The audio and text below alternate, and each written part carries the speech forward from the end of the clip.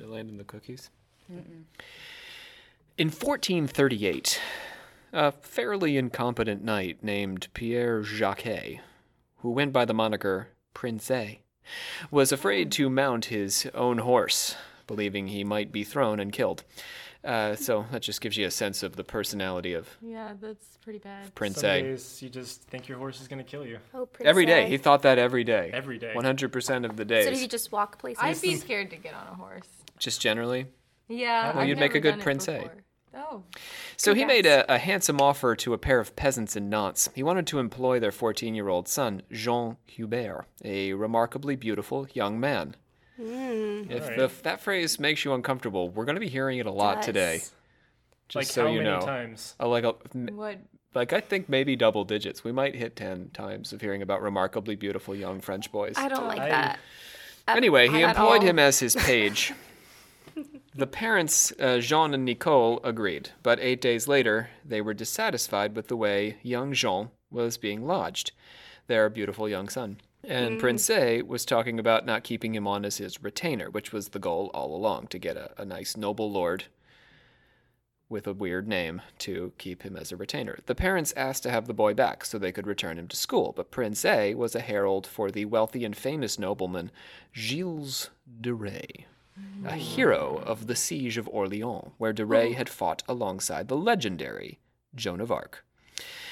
Prince A had passed the lad on to de Rais' page Henriette Griart. Griart brought him to the Hôtel de la Suze, where he introduced him to another member of the great Lord de Rais' retinue, a Scotsman named Spadine, which is the Frankification of Spalding. So his name was Spalding, but the French called him Frankification. Spadine. There you go. That's a That's my word. favorite word. New word for you to use on your friends. You can Frankify them. You've been Frankified. Yeah. So basically, this boy's just been passed around a bunch of different ways, and now he's wound up with this Scotsman who's part of de Rais' inner circle. Sounds like my life story. Right. You were trafficked? And passed around. He's not been trafficked per se yet. That's I mean, coming. this is kind of the definition of human trafficking. But it's Yes. good. It's okay. It's a medieval thing. So It's we're okay. So in It is for medieval them. times, trafficking was okay. well, you would get the French boy, and you were gonna raise him up to be a knight. The beautiful How French old boy. is this Rob? boy? He's beautiful. There's many beautiful French is this boys. a boy like a 13-year-old or yeah, a yeah, 17-year-old? yeah. He's 14. Yeah, Okay. yeah. Beautiful 14-year-old boy. Oh, that- Spadine introduced the young valet to the great lord himself, Gilles de Rais, and promised to make him de Rais' own page, replacing his current page, Poitou, who he said was planning to retire and return home soon.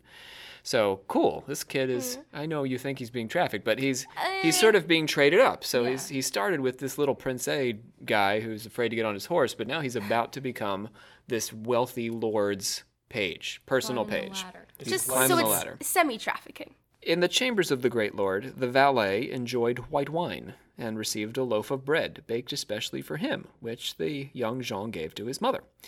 Spadine told the mother that the great lord de Rais had taken a shine to the boy and asked the mother if the young boy could stay and ride with them the next day. Okay, wait one Nope. second. Right? Nope. Okay. This Nope. just sounds worse Ride, and worse. ride a as you go- horse. He's Nope. riding a horse so far. All right. At least this Lord's I promise not you afraid that of this his is horse. going to get really gross, but it hasn't yet. Okay. Leading up to it. It But is. he I know calls you're out a anticipating. beautiful young You're boy anticipating the and grossness. asks, he's taken a shining to him. Yeah. He's taking a shine I to don't the, like to the that. lad. Suspicious word choice. Anyone She- that calls a boy a lad I don't know if he already. said shine. I'm saying shine. She agreed, and the mother and child said a long goodbye. 2 weeks later, the Scotsman Spadine sent for the elder Jean, father to the young page, Jean, and asked him what had become of the boy. So now it's the Scotsman asking the dad, hey, remember how I gave your son to Lord de Rais? How did that turn out for him? It's really comforting. And the father was baffled, right? Because he had given the boy to the Scotsman. Oh. So he's like, wait, you don't know where he is? Shouldn't you know? Why are you asking me where he is? That's awkward. The father went to the other men of de Rais' entourage, begging to know what had become of his kid. They could only say that the last they saw of him, he'd been led off by the Scotsman Spadine. Oh no. Can't trust Scotsmen. Finally, oh, we love our Scot listeners out there, and I trust you if John doesn't. Finally, desperate, the father went to the feckless warrior Prince A. Feckless? He's feckless. What does that mean? He's a dick. Ah. Oh. He's a dick who's afraid of horses. He's a frightened So a frightened feckless little dick. feckless frightened dick. pricky dick. You should have, he says, so the father said, you should have looked out for my boy. We put him in your care. But Prince A was nonplussed, also feckless. He said, I left him in the care of one of the best and finest men in all of France, meaning Lord de Rey. What more could you ask of me? The young valet Jean, as you have all anticipated, was never heard from again. Yep. Today, Betty Midway. Dun, dun, dun, dun, dun, dun, dun. we're exploring happy the horrific and strange story of one of history's most notorious killers, the medieval French lord Gilles de Rey. History has seen a lot of murderers through the centuries, but what makes Gilles stand out is the potential number of his victims, more than 100. Oh Okay. my gosh. It's a lot of victims. Wow. That's That's a lot. For And one they were guy. all It's like like triple digits. children-ish, That's right? impressive. They, mostly- well, we'll get there. But yes, mostly children. Yeah. Oh, I'm sorry, Lucy. They were all children, you're right. 100% children. 100% of the 100 He killed children were children. more than 100 children. But like he did other things too. How did he have the time for that? That's a Yeah. full-time job. We'll get The there. man's rich. He can do whatever he wants. So it's not only, though, that he killed 100 children. It's how he killed them, Oh God. which we're not ready for just yet. We're going to have to lead up to that. Lord de Rey falls under the purview of our podcast because, according to his own occult confession, when he was tried and ultimately hanged for these crimes, the child murders had been committed, at least in part, as a sacrifice intended to conjure and appease a demon. All right. My name is Rob Thompson. I am the Supreme Hierophant and leader of our secret order of alchemical actors. I am joined today by a regular on the podcast who brings us the Catholic voice on Always. all Catholic issues, so we need her whenever we drop into the medieval world. We're very grateful to have Riley Claxton sitting across from me here. Hi. And Lucy Bond, this is, I believe, her second episode in discussion, but we've been hearing from her quite a bit. We just heard from her acting in our very Poe Halloween. Lucy, welcome back. Thank you. She just waved, for the record. Yeah. And John Cook, sitting next to me on the right here. John, this is your first episode in discussion. That's right. John John has been joining us in various capacities, voicing many characters, but John expressed particular interest in Gilles de Rey to me. Yes. Yes, Oh. he has got strong feelings about Gilles. That man is Don't- quite the Frenchman. Okay, so let's get down to it. So we've got some relatively inexperienced discussants here. Let's see how this goes. This, friends, is Occult Confessions. We, the members of The secret order of alchemical actors do solemnly commit ourselves to a full and honest telling of the history of the occult as far as we know it. Sort of like a train that ran Lucy over, A little but bit. just kept going. I got it. I got the first part. Is that a euphemism Because he for said Gilles' it. life? Brienne is also sitting with us. She's going to do our brief history today, but she's going to remain mostly silent because Brienne is going to be a key player in our Crowley episode. This is really difficult for me. Yeah, it's going to be making hand gestures. with hand gestures at us as we're We're all recording just here. avoiding eye contact. Yeah. I'm just kind of. I have blocked so her many out. controversial things to say and so many metal moments, and it's only been like 5 minutes. But I can already feel as we're heading into this incredibly, like probably the most disturbing episode of our Black Magic series, which is the most disturbing series of this year, that you guys are going to be really rough on our listeners here. We're going to got try that to right, offend Rob. every single one of you I personally. can feel John already celebrating this murderous pedophile. it's a good thing I'm not Yeah. actually And on you've this already insulted 2 different countries. It's Scots a good and the thing I'm French. not on this episode because So I wanted to tell you guys, my doula, when we had Corinne over the summer, my doula actually listens to the podcast, and I told her that we had the podcast, and she's interested in things occult. And shout out to Stephanie out there, and she was like, Rob, I love the podcast, but your students, man, they're kind of scary. So. I guess this is our warning. This is the first of several warnings. The discussants here may frighten you, but they might not believe all the things they say in the That context of they this don't. episode. Last This is episode, purely I for believed everything I entertainment said. purposes. We're all We're not nearly as actors. scary as you are. So. Yeah. All right, let's do a little bit of business before we get to medieval France. We want to send some words of thanks out to 3 people. Michael in Sydney, who took a moment to let us know how inspiring he found our show so far. We really, really appreciate that. Thanks, mate. Michael. Thanks, mate. And, okay, now this is a tough one. We just got a nice 5-star review on iTunes from Hidjidgurg CCC Jr. Are you okay? Ooh. Hidjidgurg CCC Jr. All right.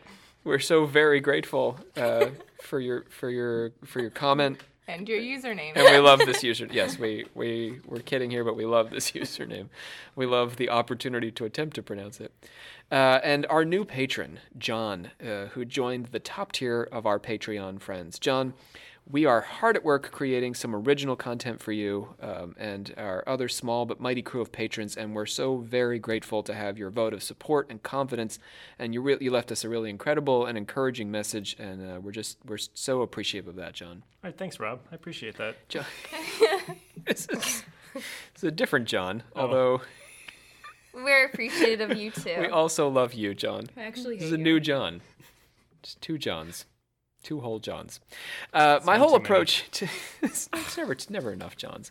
My whole approach to these episodes is for us to be having a conversation about big and important and interesting themes related to things supernatural and religious with our alchemical actors here in the room, but also with our listeners, like Michael and Hudgerd and John. We know we've got a quirky and eccentric sort of podcast going on here. So the fact that we can connect with you guys and all of you guys out there sharing in these stories, guys and gals, is especially meaningful. And I hope makes our listeners feel like we're part of a unique community of intellectually curious, supernatural enthusiasts. I feel a lot of Again. love right now. My new Instagram bio. Perfect. Okay, and that's that. Let's get to the disclaimer, shall we?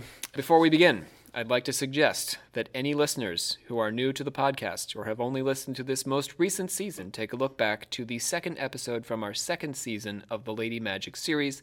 That's 2.2, and the subject is Joan of Arc. And this, I think, is nice prep for the discussion we're going to have today. That's Although, a good episode, too. I think you could listen to this one first and then go back to Joan of Arc, but that'll give you the full picture of everything that's going on with Gilles de Rais and Joan at this moment. A second note, needless to say, given the crimes de Rais is accused of, murdering children and doing horrible things to them, we do not recommend this episode for listeners under the age of 13 and perhaps even in the vicinity of 13. This is adult material, and so put in the headphones, adults. No beautiful French boys are allowed to listen to this episode. Only beautiful French adults. Or any nationality. Right, Scots adults, Australian adults, American adults, Canadian adults. So many adults. But adults is the point we're trying to make. Okay, let's podcast, shall we? Gilles de Rais had 2 major claims to fame: the mass murder of children that I just mentioned, and his ties to Joan the Maid, patron saint of France and hero of Orleans. Chronologically, the 2 did not overlap. His time in the army alongside Joan represented his glory days. The child murdering came during the period of his decline, when he had spent much of his vast fortune and was heavily engaged in alchemical experiments in an attempt to make the money back by creating gold. Huh. Sounds like a roller coaster. Yeah. Life is a roller coaster, Right. as you can see.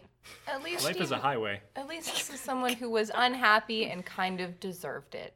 Well, we'll find out. Okay. Yeah. It's a bit early to be making judgments there. Right. know. Maybe if he hadn't been unhappy, those kids could have lived. Yeah. Yeah. All 100 of them. It's a lot of kids. And families. He was born in 1404. Kidless. He was born in 1404.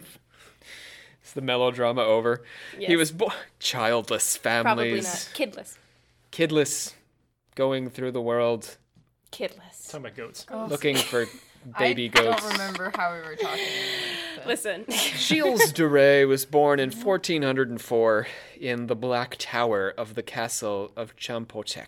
We should have known from the beginning. Of course. Both right. That's He was born in the Black Tower. a pretty serious way to come into the world. Yeah, it's like lightning in the background, storm clouds gathering. God, that's so metal. I can't hold it. I can't.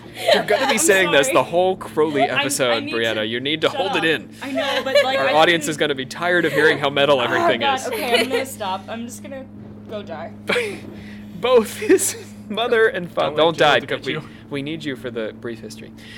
Both his mother and father died when he was 11, and he passed under the guardianship of his maternal grandfather, Jean de Craon, a violent and morally suspect character just under 60 years old.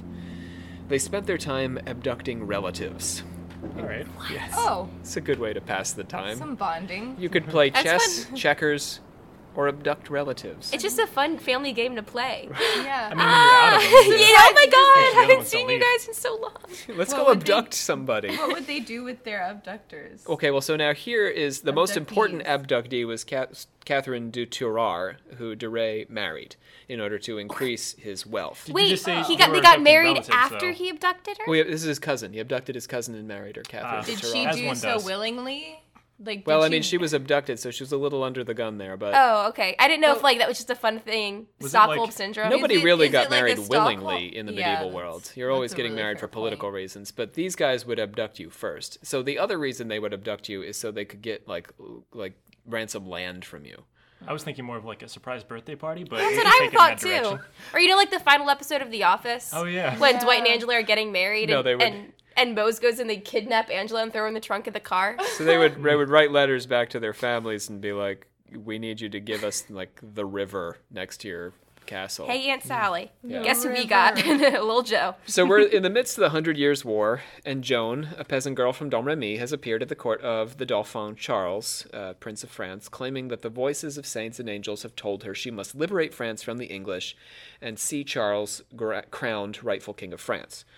Charles's mother-in-law called on Jean de Craon for assistance, and Gilles de Rais ended up leading his grandfather's troops in the prince's cause. So Jean de Craon, his grandfather, is pretty well connected to the French court, the rising French court. The French court, I guess, in war with the English and their pretender to the throne. Well, what came out to be a pretender to the throne. And this is what gets Gilles de Rais wound up in the whole 100 Years' War conflict. He's presented at Vaucouleurs when Joan first meets Charles and is given charge of the troops that Charles gives to Joan to march with to Orleans. So Gilles de Rais actually commands the small force that Joan brings up to Orleans to begin the miracle that she achieves there, breaking the English siege. You can say Gilles was doing the Lord's work then, huh? At this point in history, Yeah. he was very much in the service of Georges de la Trémouille, Charles's most powerful minister and a close relative of de Rais. So Georges de la Trémouille is essentially, right? It's a pretty good name. I like that. That's what we'll call you from now on. Oh, thank you. John Tremouille. de la Trémouille. Jean de la Trémouille. Two Jean. Johns. Yeah, I think that's important. Cook at the end. Like So a hyphen. yeah, it's all in the middle. It's a middle name.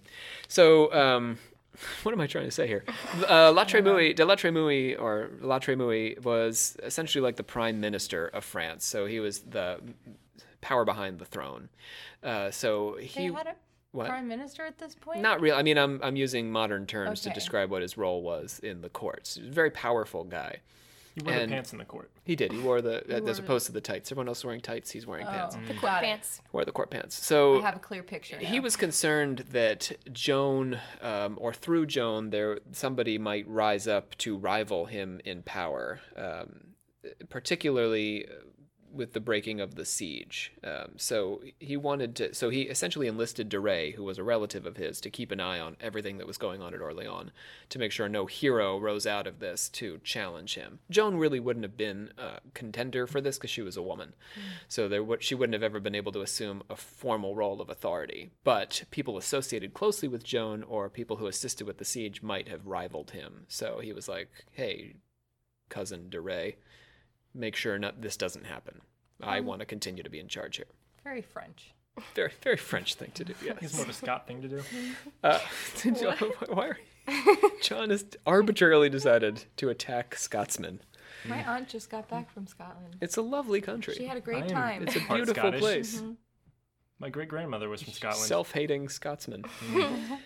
He fought alongside Joan as the French attempted to take a series of fortresses from the English, including at the Battle of Tourelle, where Joan was shot through the shoulder while putting a ladder up to scale the fort. De Rey gained a reputation for being recklessly brave and valiant in the face of the enemy.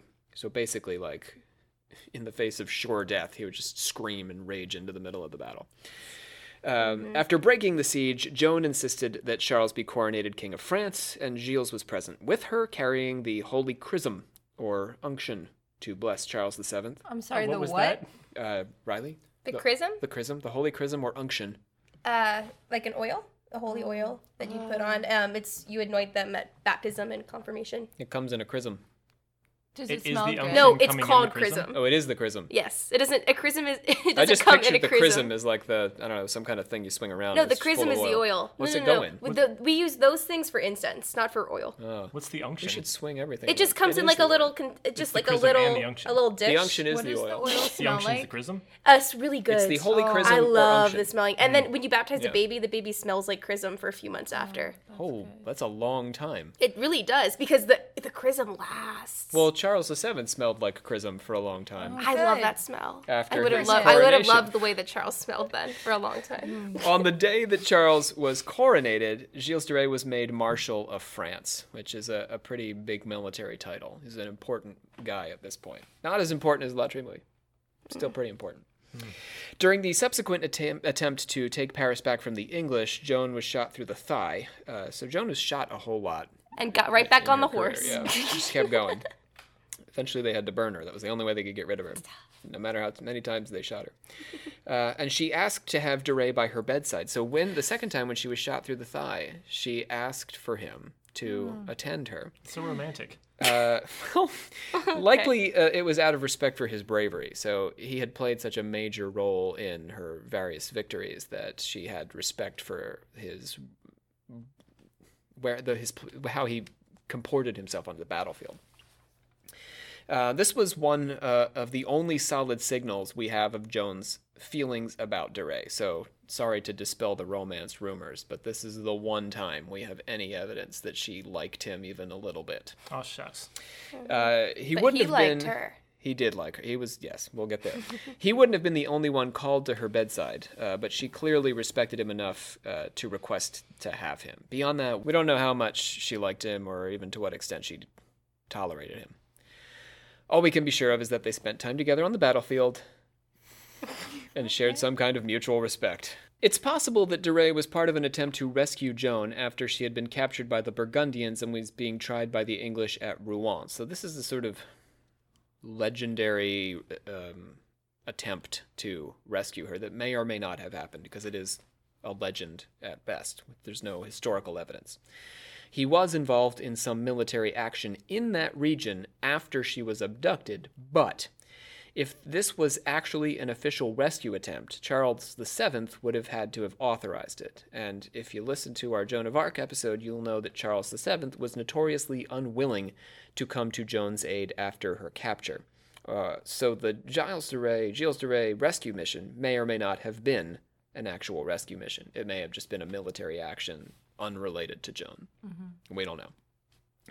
We also know that De Rey had strong feelings about his experience at Orléans fighting alongside Joan. So whether or not he was involved in a rescue mission, we can say with some certainty that De Rey had strong feelings about his experience at Orléans fighting alongside Joan.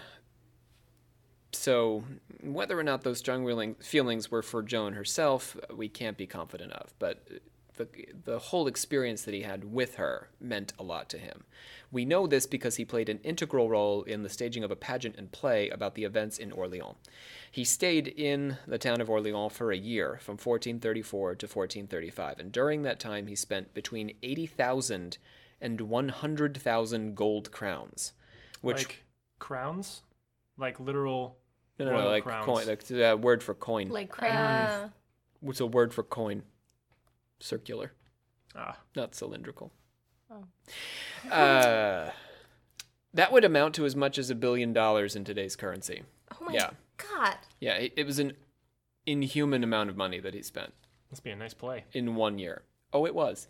The play, The Mystery of the Siege of Orleans, involved over 500 performers. Sources reported that Duray provided costumes for them and a new costume for each actor at every single performance. Yes. And as if that wasn't enough, he provided drinks and delicacies for the audience to enjoy while watching the show. What a nice guy. And the show was free, right? Free. Wow. This was not a money-making venture. That's how he spent the $1 billion. He's a philanthropist. So far. His lavish spending compelled him to sell off vast portions of his landholding. His lavish spending compelled him to sell off vast portions of his landholding, which was extensive until the point where he held only his wife's property, which he had to keep as a matter of custom. So he sold off everything but the land he traditionally could not give up. He was so strapped for cash that he ended up pawning a pair of gold candlesticks in July of 1435 to help meet his expenses. So he went from having $1 billion to pawning gold candlesticks. And that's something we could have evidence of. Still had gold candlesticks, though. Yeah. He probably had all that like old money stuff he could sell off, and that Right, he could that'll just go last you through a it. while. Yeah. We might guess that these insane financial contributions to the theatrical staging of the siege at Orleans had something to do with his guilt over the loss of Joan, that he hadn't done enough to keep her out of the hands of the Burgundians or to rescue her from the English. But it could just as easily be an expression of his vanity. Orleans was the site of his greatest personal triumph, and he was paying to keep the glory days alive. I think it's important that he was spending manically, not purposefully. Right, $1 billion. And was he like a character in the play? Like, did it glorify him? I imagine that it glorified him, but he wouldn't have acted in it Yeah. as a lord. Yeah. It's like he was trying to wind himself down to nothing, though. Like the spending of the $1 billion is sort of insane. Like he's purposefully trying to wind down his resources.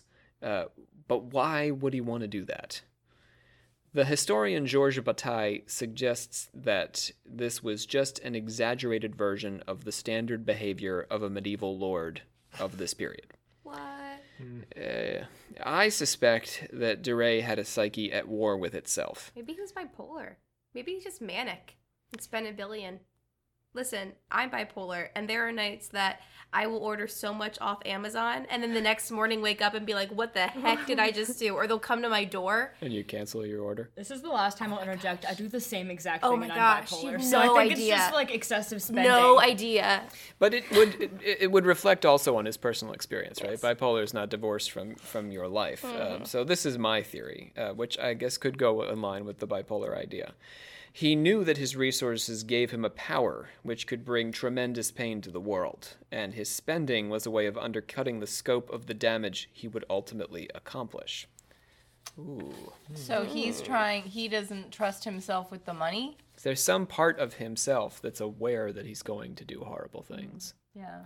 And so he's trying, because there's, like, he's pretty monstrous, right? We've already getting the sense that he's going to be pretty monstrous. But Is imagine he if he was already? monstrous already with $1 billion. Yeah. Imagine the pain he could cause with those kinds of resources. But he wasn't. But while he was doing this, he wasn't monstrous. Not yet. He's But holding. building. Does he? Are there little things like early on in his life that we see, or is it like a big switch? It depends on who you talk to. I think that the grandfather and the way he was treated by the grandfather and his interactions with the grandfather, which were about abducting relatives. yeah. Yes. Oh right. That was a thing. I did. Yeah, That was how maybe. he spent his childhood days. So he would Oh. have been aware of the sort of demons lurking in his Yeah. head. It makes sense. And the siege, the whole staging of the siege at Orleans, we could view it as a way of putting off these urges. Yeah. It's also the like choosing to like really back Joan is like maybe like that's like an opposite like Right. target for his energy, you know, and then she dies. That he and can then- put all of his energy into that. Yeah. Like if something he was good. very obsessed with her. I think that his behavior after her death suggests that he was deeply troubled by her loss because she'd been so significant to the greatest experience of his life. Okay, let's get to the child murders. That's what I'm waiting for. Oh, this is gonna make me so mad. Okay. The first children disappeared in 1432. A child of Jean Judon, age 12, was apprenticed to a furrier, someone who works with fur. He was last seen delivering a message to the castle at Machecoul, one of de Retz' estates, where he happened to be staying at the time. A child of Jeannon Roussin, aged 9, disappeared while watching some animals in the field near the castle at Machecoul. Earlier, he had been speaking with Gilles de Cille, a close associate and cousin of Lord de Retz, who had been wearing a veil over his face during the conversation. Strange. Gilles de Cille, Stranger danger. yeah, sort of like the Scotsman Spadine, Gilles de Cille, and Henriette Poitou. These guys become sort of like the entourage who go out into the French countryside and abduct children. This is a medieval SVU episode. Right. I just would like to say. And yes, veiled. He is wearing a black veil as he's conducting I this. think that would have tipped the kid off. That's what the story says. Well, we'll get there, John. We're going to get there. 3 more children vanished, but so far no one complained. The children were all members of the peasant class, and the peasants feared retribution if their complaints became known to their feudal lord. So rather than rock the boat, they were just going to be like, oh no, I guess the kid fell in the creek. We're not going to mention it. Yeah, who else would they have complained to? He's the authority. He's the power. Gilles de Cille tried to put them off, saying they'd been traded to the English as prisoners of war, and that the English planned to use them as pages. But they hadn't been traded, and there were no pages. It's Not the anymore. cover-up. It's the cover-up. Yeah, there's a whole cover-up going on. Gilles de Cille was only one of de Retz' entourage, as I mentioned. Poitou and Henriette, the 2 pages of de Retz, who Poitou was a particular favorite who frequently procured children for his master. In the later ecclesiastical trial in which de Retz and his entourage were tried for crimes against God and humanity, Poitou reported having a particularly intimate relationship with his master. How intimate of a relationship? We're about to find out. Let's check in on the court. The deposition of Etienne Corlot, called Poitou, given October 17th, 1440. My lord performed the carnal act on me as soon as I had come to stay with him. I was afraid he might have me killed with a dagger if my lord de Cille had not intervened and said that I was a pretty lad, and I would do better to make my lord de Retz a page. My lord consented and became enamored of me, making me swear an oath not to reveal any of these or his other secrets in any fashion. And there was also a woman, a crone named Perrine Martin, known as La Meffraie, or the Terror. Oh. That's the coolest nickname. Yeah, so she the was coolest another name. member Say that name again of for the entourage. La Meffraie, or you mean Perrine Martin. All of those names. Martine. Like Gilles de Cille, everybody rhymes. Yeah. She went around in a black veil. She led a 9-year-old schoolboy, a servant of the Comte de Étampes. Comte de Étampes. Everybody really d'Étampes. rhymes in this. Nice.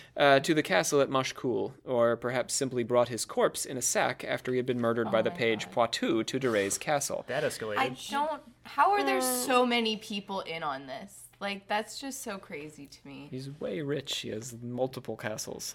Yeah, but Yes, but to carry a dead boy's body in a sack. Perhaps also wearing a black mask or veil through the village. I know. And I like, know. how did that not arouse suspicion?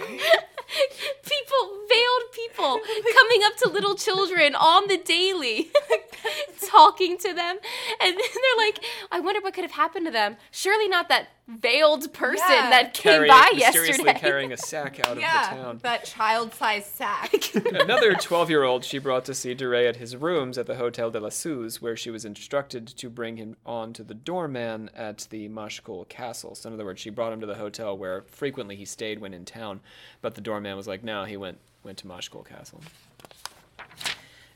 In Roche Bernard, Poitou heard of a very beautiful 10-year-old living in the town. Oh my That's gosh. just disturbing. He went to his mother, Perron Lassart, and promised her that he would provide the boy with many advantages, keep him in school, and generally raise his station in life. He promised the mother 100 sous for a dress and ended up giving her 4 pounds, slightly less. So this sort of peeved her off. Yeah. Can you imagine? So the next day, feeling cheated, she attempted to get her child back. She was like, this wasn't what we agreed. I sold my child for more than this. Yeah, I only got 4 pounds here. So she approached the great Lord de Retz, but he ignored her. The child, he said, was well chosen and as beautiful as an angel. The child rode off with him on a pony beside De Rey. 2 months later, the mother complained of having had no news from her son, and one of De Rey's men told her that he had died crossing over the bridge into Nantes when the wind blew him into the river. Oh. So believable. What De Rey did with these children is actually worse than anyone, or at least most people, can easily imagine. So I'm going to just do a second warning here before we hear from De Rey himself, played by the incomparable Brandon Walls.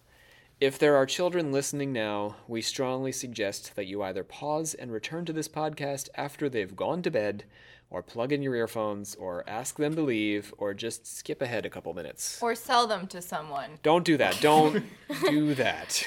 But I mean, if you had that new dress. Yeah. Watch out for ladies with sex in masks. Do not sell your children. What we're about to share with you is hands down the most disturbing thing we'll share this season, right in this moment. And it comes from De Rey's confession at his ecclesiastical trial in 1440. He gave 2 confessions. The first was out of court and was very general in its tone. The second was in court and filled in the gory details of what he'd mentioned in outline the day before. From the record of the hearing of the ecclesiastical trial, the in-court confession of Gilles de Rey, Saturday, October 22nd, 1440. I, Gilles de Rey, the accused, voluntarily and publicly before everyone confess that because of my passion and sensual delight, I took and had others take so many children that I cannot determine with certitude the number whom I'd killed and caused to be killed. And I said and confessed that I had ejaculated spermatic seed in the most culpable fashion on the bellies of the said children, as much after their deaths as during it. On which children sometimes I and sometimes my accomplices, notably Gilles de Sile, Milford Roger de Burkeville Knight, Henriette and Porteau, and Rossignol and Petite Robin, inflicted various types and manners of torment. Sometimes we severed the head from the bodies with dirks, daggers, and knives. Sometimes we struck them violently on the head with a cudgel or some blunt instruments. Sometimes we suspended them with cords from a peg or small hook in my room and strangled them. And when they were languishing, I committed the sodomitic vice on them. That's horrible. There are almost no words. Yeah, I just feel a little nauseous right now and angry. It's for this reason that he is so well remembered. By well, I guess I don't mean positively. Yeah. But crimes like this are unheard of, except in very rare circumstances. And so for so long, like it seems like it just went on for so long. About 5 years, yeah, maybe Yeah. 8 years, 5 to 8 years. That's a lot. These acts of torture and sexual perversion are bleak enough, as Lucy's saying, in and of themselves, and they are deeply disturbing. But the second part of De Rey's confession details acts that are, in my opinion, even more unsettling than what we've heard so far, if that can be imagined. And this is for a reason. This is my opinion here. The sexual gratification and medieval torture and execution are, for the most part, almost banal in the first half of the confession. We sort of get desensitized to them. I mean, you all won't be feeling that, right? But as he goes through this, we can feel the sort of familiar strains of things. But this is just my opinion. In the second part, we hear about actions that are not only violent and disgusting, but also eerie and bizarre. The murders go from a nightmare to a lunatic's waking terror. Which children dead, I embraced them and gave way to contemplating those who had the most beautiful heads and members, and I had their bodies cruelly opened up and delighted at the sight of their internal organs. And very often when the said children were dying, I sat on their bellies and delighted in watching them die thus, with Porteau and Henriette laughing at them. After this, I had the children burned and their cadavers turned to ashes. Do you see what I mean? Sitting on, That's what? Yeah, the first part is like gross and horrible and unpleasant, and then the second part is so weird. Like it's nightmarish. It's some dream world where these things are happening. It's just bizarre. It makes no sense, the behavior. No. I'm genuinely curious on how his brain got to that point. Where And then his pages sat there and laughed at him as he laughed Yeah. at the children dying. Yeah, we can't forget that he's not committing these acts alone. In fact, he's surrounded by Confederates. He's driving the acts in the narrative that he provides in his confession, and he actually wants to take the lion's share of the credit and tries to sort of give his pages a break. But they're very much caught up in all of the violence and horror of this affair. Have you read like the whole confession? Mhm. Like, is Yeah. his tone, is he like proud of this, or is there shame when he talks about it? He's ashamed, and he's trying to save his soul at this point Oh. from Mm. excommunication. Oh. And he's trying to save his body, actually, from being burned. But his execution is a foregone conclusion. Yeah. But he burned all of those children. And back then, it was that if your body was burned, then your soul and your body wasn't on, like, Judgment Day. Like, the soul and the body wouldn't be reunited. Right, because there was no body to... Exactly. Unite And so that makes me mad, though, that he believes that, right? And is trying to save himself from being burned, yet he burned over hundreds of children. yeah, but, like- So fully knowing that he was... He believed that he was Can I condemning make this them. worse for you? Oh, my God. Yeah. The children's Laid on. bodies were often disposed of in a similarly horrific fashion. Frequently, after they were burned, their ashes were dumped in sewers and in pits. Ew. While in Vaughan, Vaughan, which is an area where de Rey didn't really have a home base, he had a boy killed and then asked Poitou to dump the body in the latrines. And Poitou descended into the latrines in order to sink the cadaver and covered it, so that no one might discover it. What a vile human being. And also, not only did he torture them, like, he wanted their torture to last eternally. He wanted then, after their death, It was for a that to kind go of on. yes, it was a kind of ultimate destruction that he visited on them. In 1439, he was apparently fooled by a woman claiming to be Joan of Arc. There were several of these in the years after Joan's death on the stake at Rouen. It's not uncommon for famous people who die unexpectedly or dramatically to have impersonators after the fact, or conspiracy theories about the death itself. In our Joan episode, we mentioned Elvis and Hitler, but, there's conspiracy theories related to the deaths of Kurt Cobain, Bruce Lee, Andy Kaufman, Princess Diana, Marilyn Monroe, the Kennedys, on and on, right? Who killed Kurt Cobain? Did he kill himself, or did somebody inspire it? Bruce Lee was supposed to have been shot on a movie set when a secret bullet was snuck into a gun. Not exactly true. Andy Kaufman, people think he's still alive. Those sorts of things. So, famous people dying in unusual or unexpected ways create an opening to try and make sense of the loss. And in that space, impersonators can emerge. So, we didn't do this on the Joan episode. I think it's appropriate to do it here because it's really an important part of de Rey's story. Let's go ahead and do a brief history of our Joan of Arc impersonators. There were several women who claimed to be Joan of Arc after she was burned at Rouen. Her executioners anticipated this by showing her ashes after she'd been burned, but this did nothing to discourage these doppelgangers from popping up. Yeah, they made it a point to make her as visible as possible during the course of her burning, so that there was never a moment where the audience was not fully aware that it was actually her who was burning. The most famous and successful impersonator was Claude de Armoise, who first appeared at Lorraine. Joan's brothers Pierre and Jean Dulys Jean Dulys. supported her claim that she really was Joan, either because they really wanted to believe that their sister was alive, she legitimately looked like Joan, or some combination of these factors. Yeah. They seem to have been persuaded, though. So it wasn't like they were trying to pull one on the rest of the She must have world. been really good. Or she's just an unusually look-alike doppelganger. Well, she wore men's clothes, carried a sword, and rode a horse just like Joan, and lived for a while with the Duchess of Luxembourg. So anybody who would wear men's clothes, of course. And hang No, out with what the woman? Duchess of What Luxembourg. woman? Yeah, it's the hanging out with the Duchess of Luxembourg that was un-Joan-like. But she also danced, drank, and prophesied. Yeah, very un-Joan-like. Unlike Joan, she dabbled in magic in Cologne, which got her excommunicated. Yep. Magic Ouch. cologne. Anyway. She married a knight of Lorraine and gave him 2 sons, but later left them and ended up serving de Rey. de Rey. Thank you, Yeah, Gilles de Rey. yeah, it took me a second there to realize what I was saying.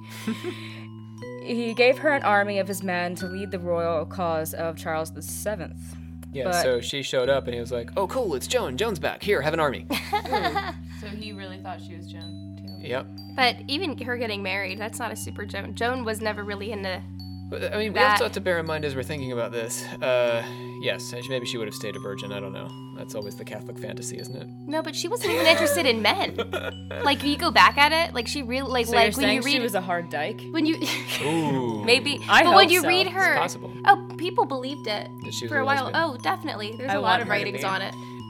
Anyway, so on the subject of her looking like Joan, though, we have to bear in mind that some time has passed. So if you saw a sibling, that you hadn't seen for several years, and then they showed up, you might be like, oh, well, you've aged a bit, so you look a little bit different. But if you're a reasonable approximation, you might let it go. Yeah, oh yeah, you're back. Yeah.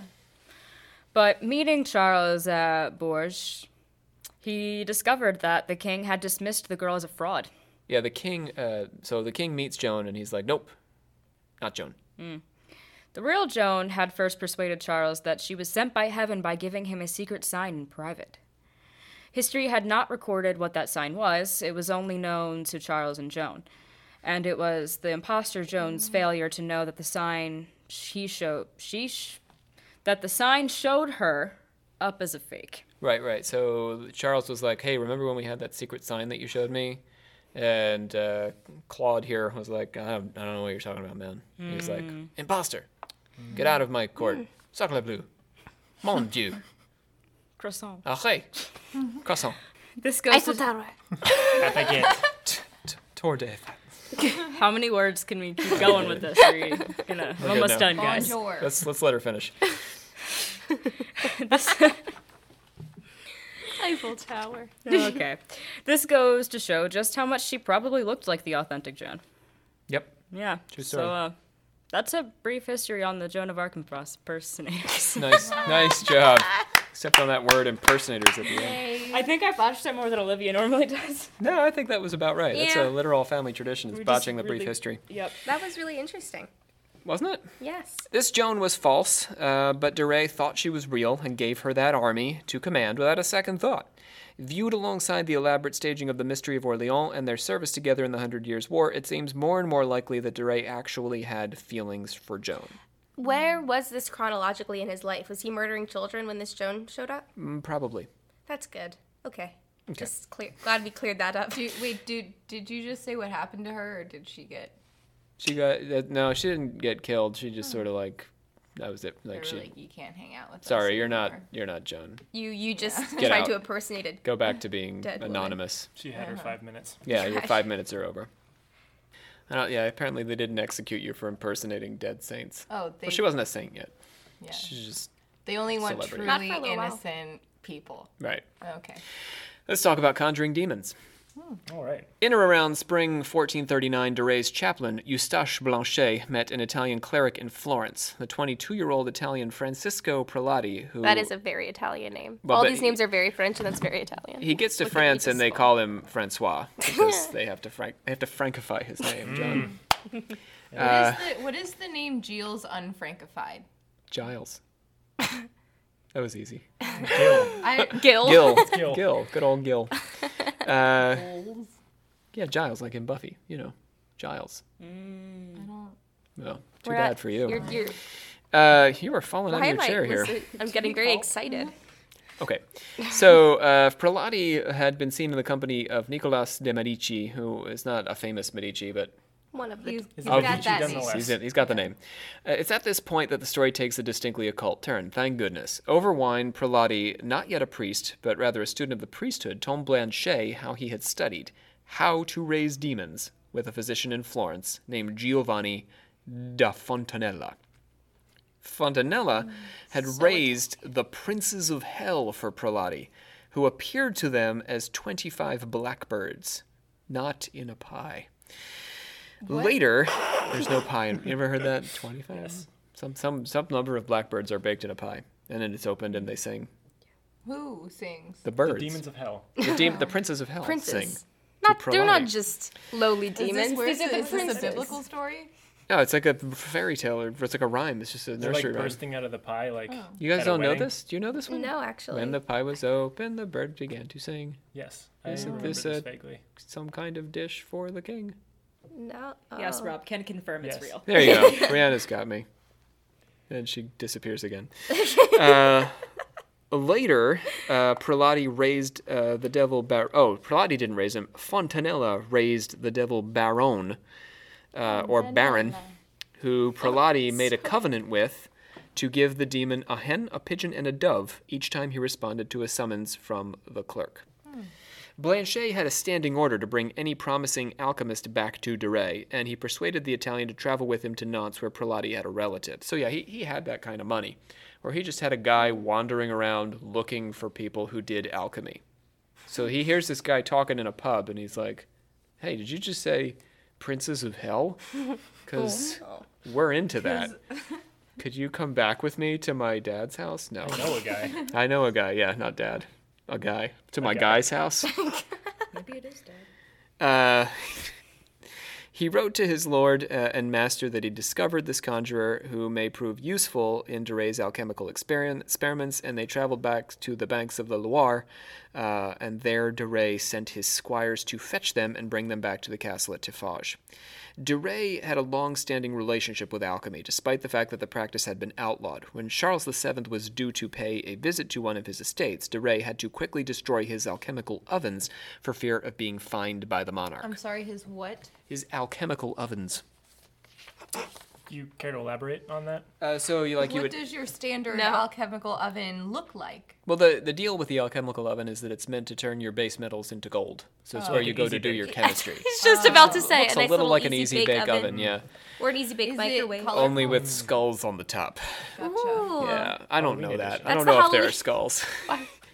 He was anxious to create wealth through alchemical means, my man de Retz. So anxious that the records of his occult exploits sometimes make him appear foolhardy and gullible. Blanchet had also brought de Retz a doctor named La Rivière, who promised to conjure the devil for him.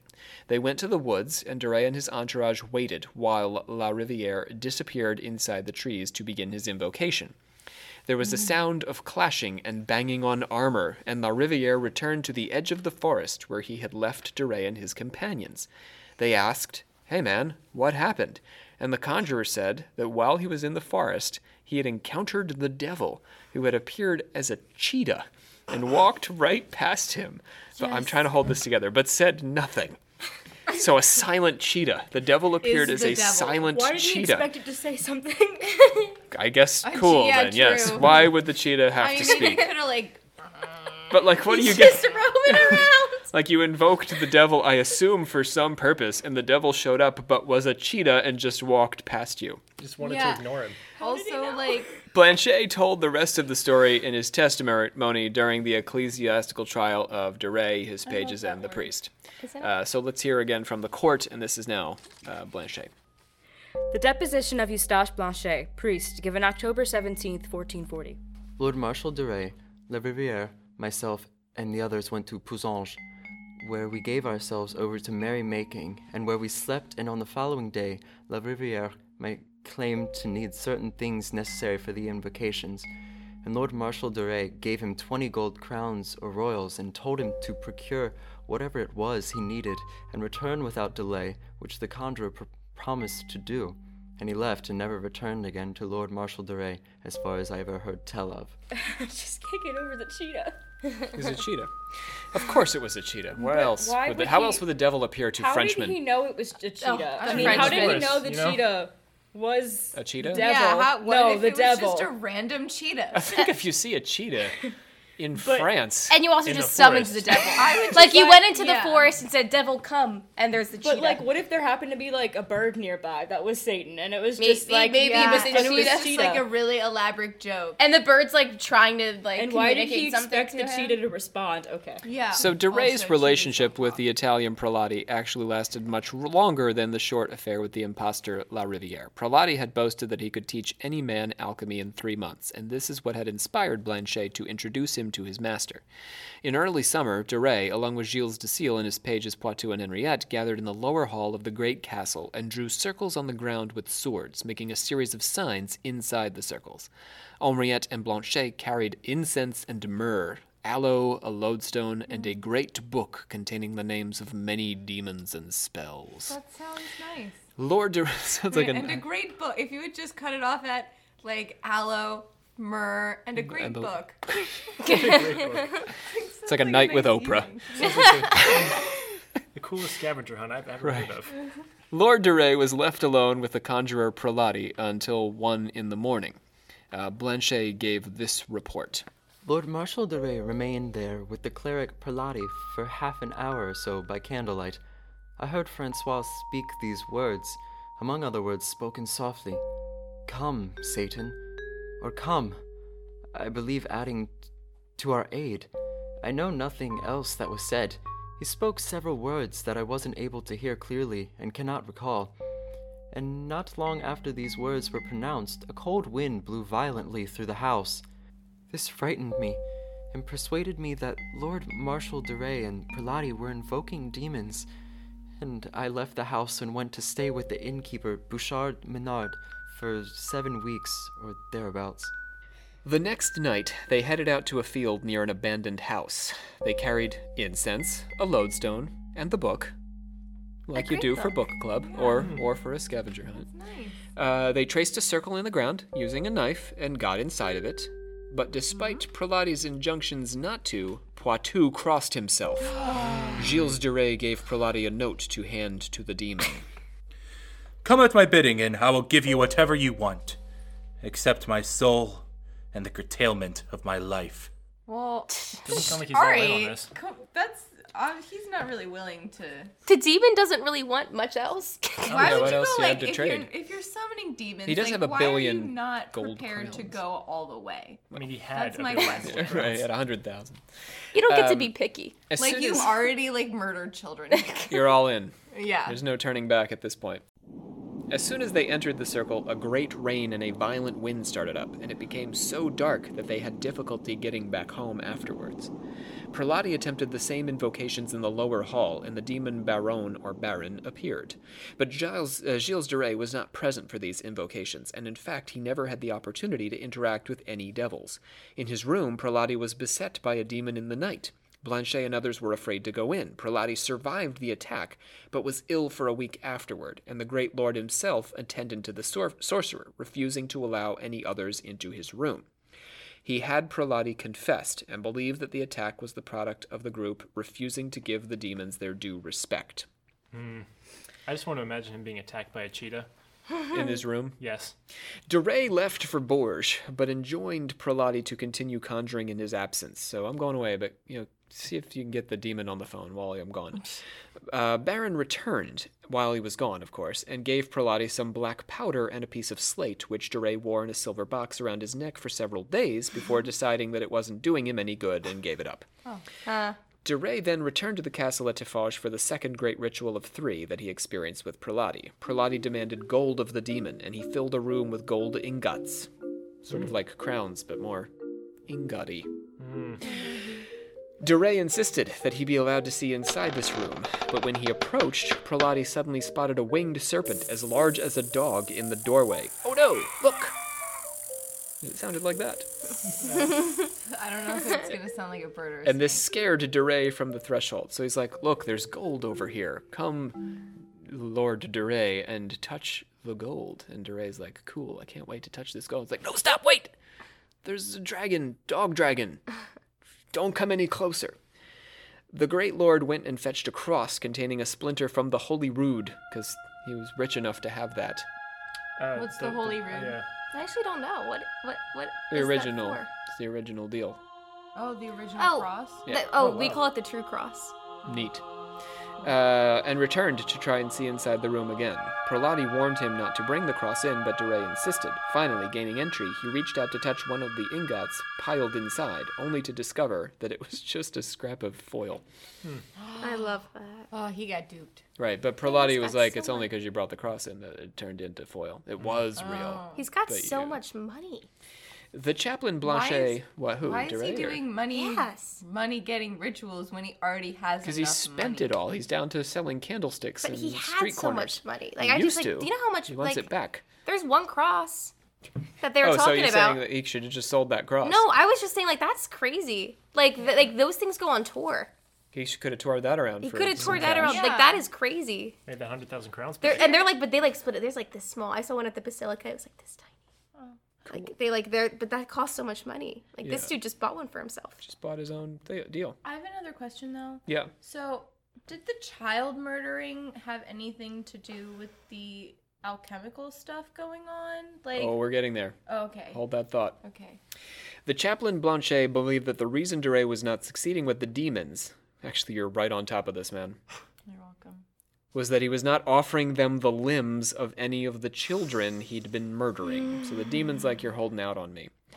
Or depending on which stories you Fair. choose to believe, we could look at this the other way. Blanchet may have been the first to suggest that de Rey start murdering children in order to offer their body parts to the demons. So either he was murdering them all along, and Blanchet was like, can you just give him some of those body parts? Or Blanchet was like, you know what you should be doing? Murdering children.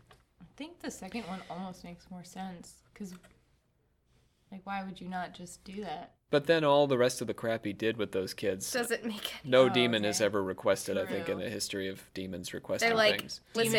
we're demons, but That's this probably is why they still didn't so. show De Rey demons just are went not this is way a little- further. Demons aren't really that down for, like, excessive torture. Right, They're or like, all that weird listen, sex we're stuff. demonic, Yeah. That's but- probably why they didn't show up, is they were like, what's We're this guy gonna- doing? Prelati confirmed Blanchet's theory, saying that the demon would like a small bird, like a hen, a pigeon, or a dove, but would especially like the sacrifice of a child or two. Or 100. Yeah. We'll take a dove or a child or two. The deposition of Francois Prelati, cleric, given October 16th, 1440.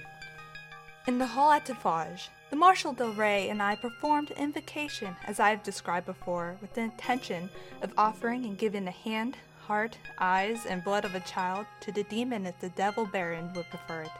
The demon did not appear, which is why a little later I wrapped the hand, heart, and eyes in a piece of linen and buried it close to the St. Vincent Chapel within the castle's enclosure, in what to the best of my belief was sacred soil. Prelati told de Rey that the demon's failure to appear could have been because of a lapse in the pact de Rey had agreed to with Baron. I concluded a pact with the Demon Baron in the name of Marshal de Rey, so that every year the Marshal would provide a meal to 3 people on 3 solemn feasts. Although he had done so at the Feast of All Saints, he had since ceased to honor his pact, and this, I suppose, is why Baron refused to appear. Blanchet reported that there were rumors circulating about the murders, but no one did anything about it. Gilles de Rey was a wealthy and powerful man, and the children he preyed upon were by and large from the peasant class. Some believe that de Rey wasn't attempting alchemy with his child sacrifice, but rather creating a magical book. We'll hear from Blanchet. According to the public rumor spreading around Nantes and Clisson, Gilles de Rey was killing a large number of children and having them killed, and was writing a book in his own hand with their blood. With this book, he planned to take all the fortresses he wanted, for with the book nobody could harm him. I saw the book myself, along with the priest Gilles de Valois.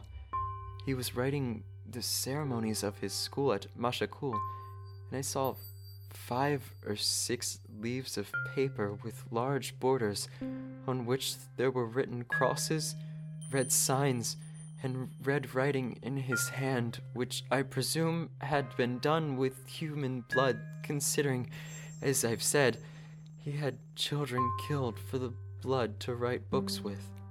Given the class differential between de Rey and his victims, these crimes may have been overlooked, except for the fact that de Rey, in his desperation, committed a political misstep when he tried to claim back land he had sold and broke into a church with an axe. Oh. I feel like Do- even in modern times, if someone broke into a church with an axe, Yeah, it wouldn't we'd be go like, over that's so well." weird. Okay. De Rey had sold one of his many estates, Saint-Étienne de Mermort. Is that a marmot? Saint-Étienne de Mermort. A marmot? A marmot? Mormon? They're A Mormon? No, I'm talking about Mormon they're marmot. rodents. Was Gilles de Rey a No, it's not a rodent. Jill was a Mormon. before No. Joseph Smith? He was a guinea pig. He sold this estate to Geoffrey Leferron. Suffering from a violent kind of seller's remorse on the 15th of May, 1440, de Rey came back to the chapel on the estate during the Sunday service and wielding... During the During Sunday the service. service. Yes, absolutely. Why would you come at any other time? Wielding a double-edged axe, demanded from Geoffrey's brother, the priest Jean de Ferrand, that the estate be returned to him. He then threw the priest into the fortress prison that his men had requisitioned, simultaneously offending the Duke of Brittany, who was responsible for maintaining order in the region, and the church. The Duke fined him 50,000 gold crowns, and de Rey determined that he had to go and see the Duke in person. But first, he had Prelati ask the demon baron if the trip was safe, and twice the demon promised that de Rey would have a safe return. Just your typical daily mass. Right? The Bishop of Nantes then publicly accused de Rey not only of the offense to the priest at Saint-Étienne de Mermortre, but now also of the results of a secret inquest revealing that de Rey had been murdering children and trafficking with devils. So it was this that opened up the whole inquest. If he hadn't committed this misstep with the axe at a Sunday service, he could have Misstep. probably gotten away with it. I feel like that Throwing the happens a priest. lot. Like it's like some unrelated thing. That, Yeah, it gets you in the end. Yeah. I just imagine that as like so dramatic, where Gilles just burst into the church with like a double-bladed axe and just threw the priest into a fortress prison. Yes, he did. Yeah, It's people are amazing. screaming from the church, I'm sure, like as he's He's just trying to brandishing this relive axe. his glory Yeah. days from the play. And isn't he the... He's the one with the black veil? The child-sized sax? Yeah, People well, are there's now black they're veils connecting involved, it. Yeah. Now they're Yeah. saying, oh. And everyone around is like, yeah, like he took in my son, and then he like got blown off a bridge. News of his impending arrest came back to Tiffauges, and Gilles de Sille gathered what money he'd amassed in anticipation of this day and hightailed it out of France. De Rey, hoping for a reprieve, remained alongside Prelati, Blanchet, Poitou, and Henriette. On the 15th of September, they were all arrested. The three major charges against them were the murder of children, heresy for the invocation of demons and the practicing of magical arts, and violation of ecclesiastical immunity for imprisoning a priest, which got the whole ball rolling in the first place. The indictment accused de Rey of being responsible for the murder of 140 children over 14 years. Historically, there's no clear record of this number of victims, nor evidence that de Rey murdered any children before 1432, which was 8 years before the trial. So there may be some trumped-upness to these charges. He was charged with slitting the children's throats, torturing them and practicing sodomy on the boys, disdaining the natural vessel of his female victims. So there were female victims, but he was charged in part with not sodomizing them. On the 15th of October, if there were girls. We don't know that? Well, the trial makes a lot of claims that there is no direct evidence for.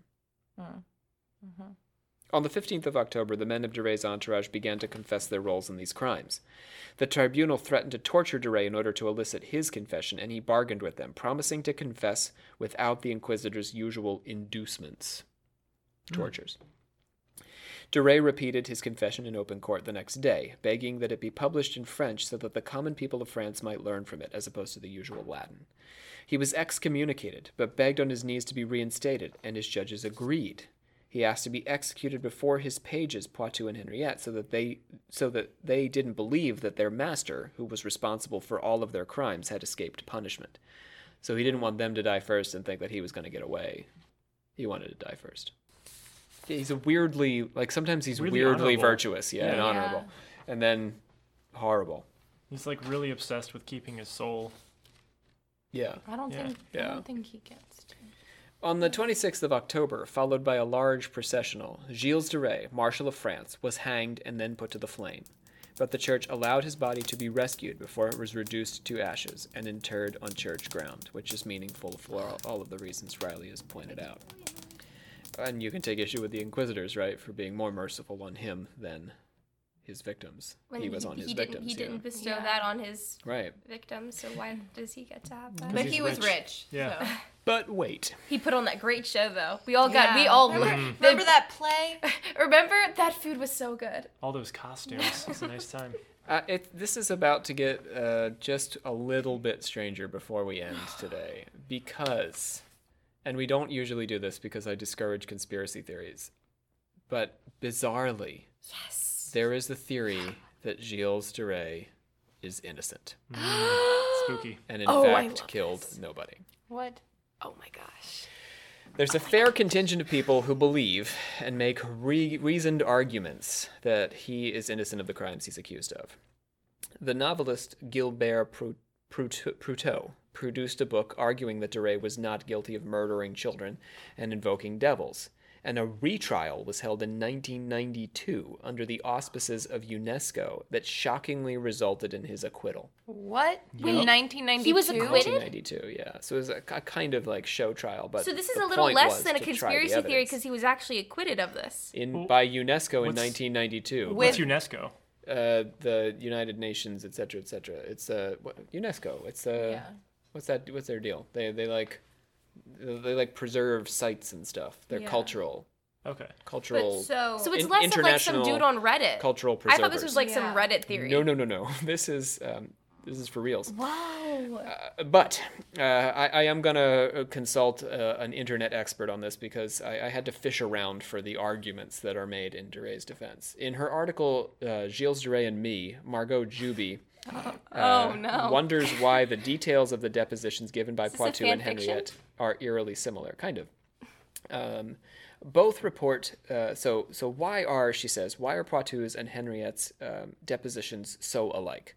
They both report that they couldn't identify the exact number of Duret's victims who had to be disposed of in the tower in Machecoul, but they both guessed that they were between 36 and 46. Oddly specific. Yeah. Yeah, both of them didn't have an exact number, but both of them said it's between 36 and 46. First two numbers that pop in my head, 36 Did and they talk 46. to each other? This makes it seem like they were coached, or that their answers had been provided by their inquisitors. Do you see what I mean? The 36 to 46 makes it feel like the answers had been given to them in advance. It's also possible that the extreme perversity of these events, in my opinion, had left a mark on their memories. So the fact that they're coming back with the same words and the same ideas may not be so strange, but the 36 to 46 is definitely weird. There's also the matter of Duret's hundreds of victims leaving no trace. Like weird in medieval France, right? Before, like, acid. Yeah. Despite the apparent rumors circulating about child murder in Duret's various estates, according to witnesses, and you guys all pointed this out already, parents continued to send their children to his castle to solicit alms or serve as pages. Weird. Yeah. Why would they do that? And I mean, it wasn't like there's these huge villages. Like word, Yeah. word got around. People knew gossip- people. Yeah. People saw the people in the black masks. We're going to get to them. Recall that Duret began his supposed crimes against children in 1432 and wasn't put on trial until 8 years later. His final victims would have been killed within months, if not days, of his arrest. It seems strange that the good people of Nantes never caught on. And what about the bodies of all those victims disposed, sometimes haphazardly, in latrines? Why wasn't there any physical evidence of the crimes he'd been accused of? Weird. Yeah. Another point is that he was accused of killing children at times and places when he and his entourage were far away and incapable of committing the crime. On the 12th of April, 1438, for example, the 8-year-old son of Michaud and Guillaumet Bouer went begging at Machecoul. The following day, alms were being distributed at Machecoul, and father and mother went. The mother was watching the animals on the estate when someone approached her. He was a large man dressed in all black, who I did not know. He came to me and asked me, among other things, where my children were, and why they were not watching the animals alongside me. I told him that they had gone begging at Machecoul, and that I had not seen them since. On that, he left me and he vanished. During the course of these events, Duret and his entourage were at his castle at Tiffauges, not at Machecoul. 2 subsequent reports of vanished children in May were also blamed on him, even though he was at another estate. There's 2 angles to consider here. First, there's an awful lot of children dying in Machecoul. How common was it for a child to die or disappear mysteriously in this period? Juby suggests that these kids could just as easily have been picked off by thieves on the road, and the guilt was being laid at Duret's feet in a kind of piling on, the same way that a witch could be blamed for anything that went wrong in the village, from milk turning sour, to a cow aborting a calf, to a man failing to get an erection. But roving thieves were not a main cause of death for medieval children. Fun fact.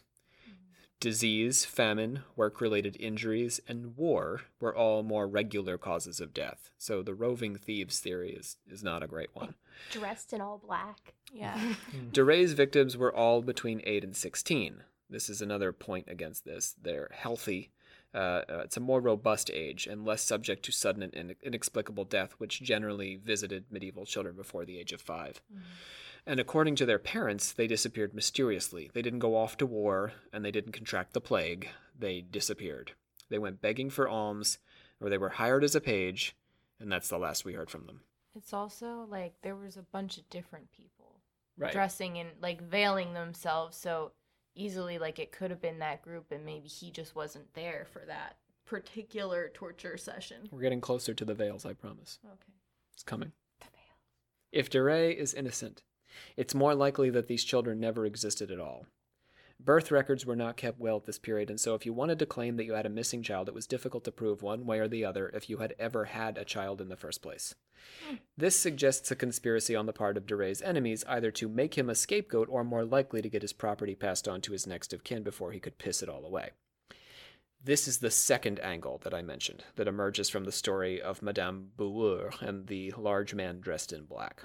You may have noticed, Lucy, the repetition of the black veil in the stories and abductions carried out by Gilles Tecile, which you guys had some fun with. And the old hag nicknamed the Terror. If you want to be inconspicuous, as you've pointed out, while abducting children on a country road, leave your veils at home, please. These people are cartoonishly villainous. So much so that a fairy tale, the story of Bluebeard, ultimately grew out of the story of de Rey. I mean, it sounds like Snow White, the old hag, like in a black veil. Like think of the witch from Snow White coming up with the apple. Like she's wearing this black cloak. Yeah. Hey, pretty lad, want an apple? The title character of Bluebeard is a French nobleman who has been married many times, and his wives have mysteriously vanished. His unusually colored beard puts off most women, but he holds a party where he meets a young lady, and they hit it off. At first, I found the blue color of your beard unattractive. Also, the fact that all of your previous wives mysteriously disappeared and are now presumed dead. But since we've had the chance to talk, your beard doesn't seem quite so blue anymore. And my missing wives? I was so busy thinking about how blue your beard doesn't seem anymore that I forgot all about them. Let's get married. Okay. He tells her he must go away on a long trip, and gives her the keys to every room and vault in the house. Here are the keys to every room and vault in the house. But there is one closet you must not open, for if you open it, I will be filled with wrath. Sounds unpleasant. It is. But his new bride's curiosity got the better of her, and one night while her husband was away, she found herself standing in front of the forbidden door. The closet door. Why am I hesitating? It's only a door, but he was so stern when he said I should never open it. What unhappiness might attend me if I disobey him? But should a husband have such secrets from his wife? Should there be such a closet as the separating two whose souls have been joined in everlasting bliss? I will take up the key. It's simple enough. I will take up the key and open the door. Why does my hand tremble so? That stench! What am I looking at? I might open a window. The floor. Something sticky and thick, a dark red like clotted blood, and this heap. It's a corpse, a pile of human remains, all women. The faces of the wives who came before. Bluebeard, what horrors have you committed here? What unimaginable horrors! This story, recorded by Charles Perrault, was supposed to have been inspired by the historical events surrounding Gilles de Rey, with the vault of murdered wives mirroring the tower full of children's bones disposed of by Henriette and Poitou. But the fact that the scores of murdered children had been swapped out for the murdered wives is telling.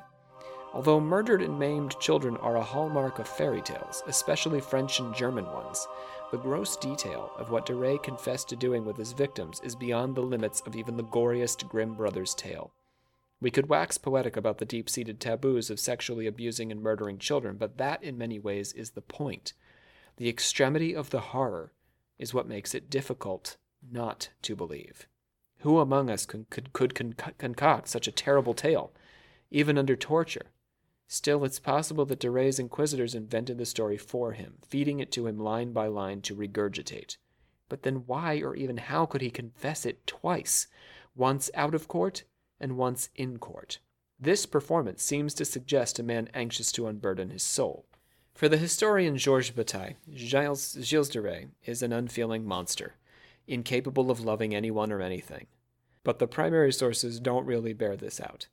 Whether his vanity is mixed up in his feelings or not, de Rais clearly had a meaningful connection with Joan of Arc, one of the most lauded saints in the medieval world, and a truly self-sacrificing and humble person. Not only did he fight alongside her, but he spent a fortune portraying the miracles she helped bring about at Orleans, and was quick to employ her impostor when he thought she'd returned. He also appears to have had some affection for the peasants on the estates where he lived. According to Blanchet's testimony, he said confession and received the Eucharist one Easter Sunday morning among parishioners of little means. The poor parishioners, seeing their Lord enter, wanted to leave, fearing they would dishonor him, but he commanded them to stay and take communion alongside of him. Whether at the command of the demon baron or no, Prelati and others report that he fed and washed the feet of poor peasants on a semi-regular basis, and he arguably shared a mutual, sometimes erotic affection with his page, Poitou, the carnal act. For Gilbert Proutot and Margot Juby, he is an innocent man wrongfully accused. His trial is often held up against Jones as another trumped-up show trial for political ends, which, is possible. But the politics are far muddier here. We could believe with Margaret Murray, from our Joan of Arc episode, that he was a scapegoat in a secret pagan religion, or that, like Joan, his confession was coerced. But Joan argued with her judges and only confessed very reluctantly, recanting almost immediately and then facing the flame. De Rais confessed not once, but twice. He was anxious to avoid excommunication and to have his body preserved, if not his life, from the executioner's flames. Personally, I don't think de Rais is guilty of everything he was accused of, but I do believe he was guilty of something. In the murkiness of medieval history, whatever that something was is probably lost forever. As I often do, the best I can offer is to leave the final truth up to you. He washed their feet and then stole their kids. That's We're your complicated tortured soul creatures. perspective. Well, that's what he did. He was, he stole the peasants' kids, and he'd also wash their feet. He obviously had a strong moral system. In some twisted sense, I guess. Well, Like lawful evil. It definitely there was a system. But his It moral wasn't- system didn't align with what he was doing. That's the thing. It's not that he wasn't justifying what he was doing, or what he did at the end. Like his moral system, was against everything that he was. I think We of it confessed slightly it as a wrong, yeah. But it obviously in his head, I feel like it was skewed. Yes. This is right. I'm sure he didn't. Do you know what I mean? Mm-hmm. Like he was able to justify. Or did his he? bad actions Or did he in that way? revel in it being Oh yeah, wrong? maybe he liked the fact that it was taboo. Because it was, as you point out, Riley, very wrong. Not Yeah. just wrong in this life, but in the next. It just He A complete violation. justified it until it was pointed out, and then he recanted it. Perhaps. I And can't even say. when he was in the full weight of it all and dealing with the demon, he still wouldn't allow the demon to take his soul. That was off the table completely. Right. It's just it's such a crazy. He's an interesting dude. So ends the confession of Gilles de Rais. Do you know the magic words, Brianna, to close this I out? do hereby close this meeting. You adjourn it and I declare it closed. I adjourn and declare closed this meeting of alchemical actors until Such a time. such a time as we John Helper. As we get together. as we get together to do this again. That didn't happen. That was I okay. skipped something. Yeah. Another literal family tradition is botching the ending ceremony. We just botch everything. Let's see if we can get everybody. Brandon Walls played the unenviable role of Gilles de Rais and spoke all of the grossness of his confessions today. We had Jacob Wheatley as Blanchet, Shannon Landers as Prelati. We had James Kaplangis as the Bluebeard character, opposite Brianna, who played the girl, the wife. Is there anybody else I'm missing? I was a person. Oh, we had Lucy. I was a mom. Lucy was the mother, and Guillemette. Hunter Sheelar was yes. playing our Poitou. In our discussion, we had Riley Claxton and Lucy Bond. Thank you. Okay, there you go. There you. I was waiting for you to say something, and you just looked at me. But they didn't hear you correct. look at me. That is my name. John Cook. Top of the morning. Okay. It is approximately 7 o'clock at night. It's morning somewhere. And John has officially joined our crew of discussants. So welcome, John. Nicely done. You've survived your first episode and the grossest and scariest episode, I think, yet. I just had a nice stretch. It'll be time to beat. Yeah, I don't know if we're going to be able to beat this one. Okay. So after this now, something to look forward to, we are going to begin our 2-episode series continuing on the theme of black magic on Aleister Crowley. Oh, we're doing 2 episodes on 2 him? episodes. The first episode, we will be looking at the Book of the Law that was revealed to him in Egypt. And the second episode, we will be exploring his wanderings in the desert and his confrontation of the demon in the abyss. So we look forward to seeing you again for our next episode of Occult Confessions.